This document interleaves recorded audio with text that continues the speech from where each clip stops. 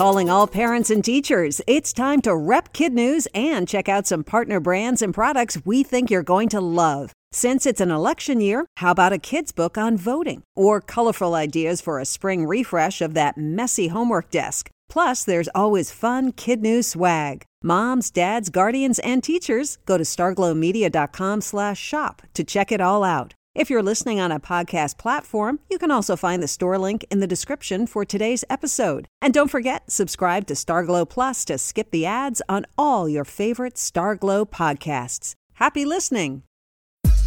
Good morning and welcome to Kid News. I'm Tori. Today is Thursday, April 15th, 2021. And we begin with the latest in the line of odd pandemic-related shortages, one that's likely to hit kids and teens the hardest. A traffic jam at U.S. ports is being blamed for the looming scarcity of bubble tea, as tens of thousands of crates filled with tapioca pearls, sweet syrups, and flavored powders are currently stuck in transit. In what's being called a perfect storm, the Taiwanese milk drink's popularity has significantly shot up just as COVID has slowed down shipment of supplies. Shop owners are already warning their customers that the shortage could drag on for months. The recent maritime delays aren't just affecting tea. Consumer products ranging from roller skates to furniture to fitness gear are also treading water on board the stalled ships.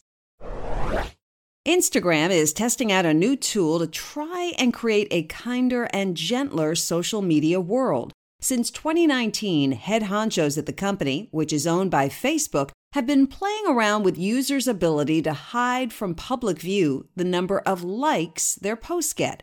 Now they're piloting a program that allows users to hide likes even from themselves. Company execs say the goal is to reduce the social pressure and anxiety that can result from unpopular posts, which has been shown to hit Gen Zers pretty hard. Past attempts to tinker with likes have gotten mixed reaction. Some social media influencers, who often rely on those stats to make money, fear they'll lose the ability to track what's popular. But one major celeb, Kim Kardashian, has gone on the record calling the practice beneficial when it comes to mental health. A rare natural phenomenon is taking place right now along the icy peaks of the tallest mountain in North America. The Muldrow Glacier, a 39-mile-long river of ice, 1,500 feet thick and 1.5 miles wide, is sliding down the north side of Alaska's Mount Denali at 100 times its normal rate. Surges like these, which restore balance between colder ice masses above and warmer water below, occur in only about 1% of glaciers and often go unnoticed. This one might have too, if not for a pilot flying above Denali National Park. Noticing the unusual cracks and crevices, he snapped some pictures and sent them to the National Park Service for review. Satellite photos confirmed the shift and led a local geologist to carefully land a helicopter in the area and place GPS devices in the shattered ice. Scientists are hoping to uncover new data from this twice-in-a-century event to learn more about what causes these surges and if climate change is a factor. A new dress code is coming to Disney, not for visitors, but for its employees. In order to be more inclusive, the company is loosening long-held rules on how its workers can dress and express their personal style.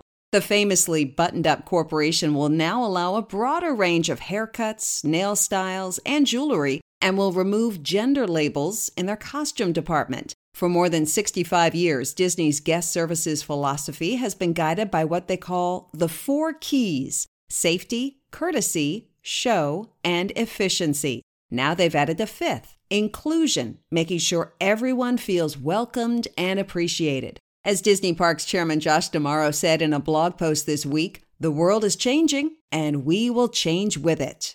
Do you ever look at your dog lazing around all day and think, get a job? How about one that pays $20,000 a year? One company is on the hunt for a CTO, or Chief Tasting Officer, for its new bone broth dog drink. The job opening is no joke. The salaried position comes with health or pet care, as well as stock options, or in this case, pork bone stock. If you're wondering whether your pooch qualifies, he or she must have a discerning palate, and a strong sense of smell. Chief among the responsibilities, taste testing new drinks and creating content on the company's social media platforms. Proficiency in English, according to the company's press release, would be an added bonus. That's it for Kid News. Now our Kid News quiz. What popular drink may soon be in short supply in the U.S.?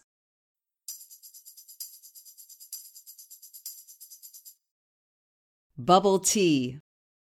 Why is Instagram testing a program to let users hide likes from themselves?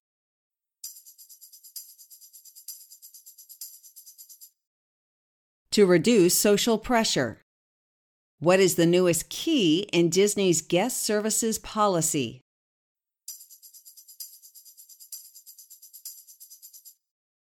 Inclusion. How much is a company willing to pay a pup to be its new chief tasting officer?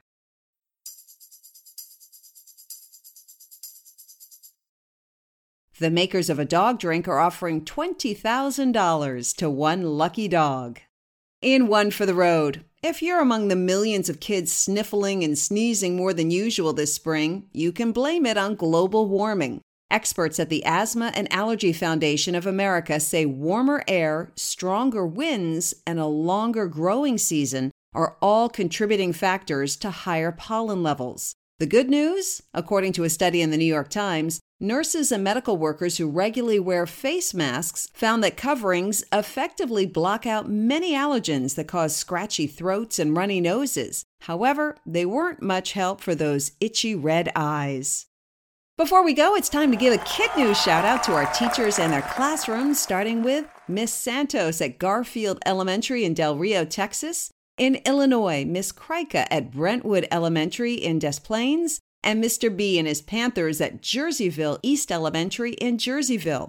And to Mrs. Lenderman's Llamas at Washington Irving Elementary in Durant, Oklahoma. And finally, Miss Seberg's fantastic 5th graders at Lafayette Regional School in Franconia, New Hampshire. Thanks for listening, everyone. And Kid News Club members, don't forget you can send an email directly to Kim and me to ask us a question about the news. We hope you tune in for more Kid News tomorrow morning.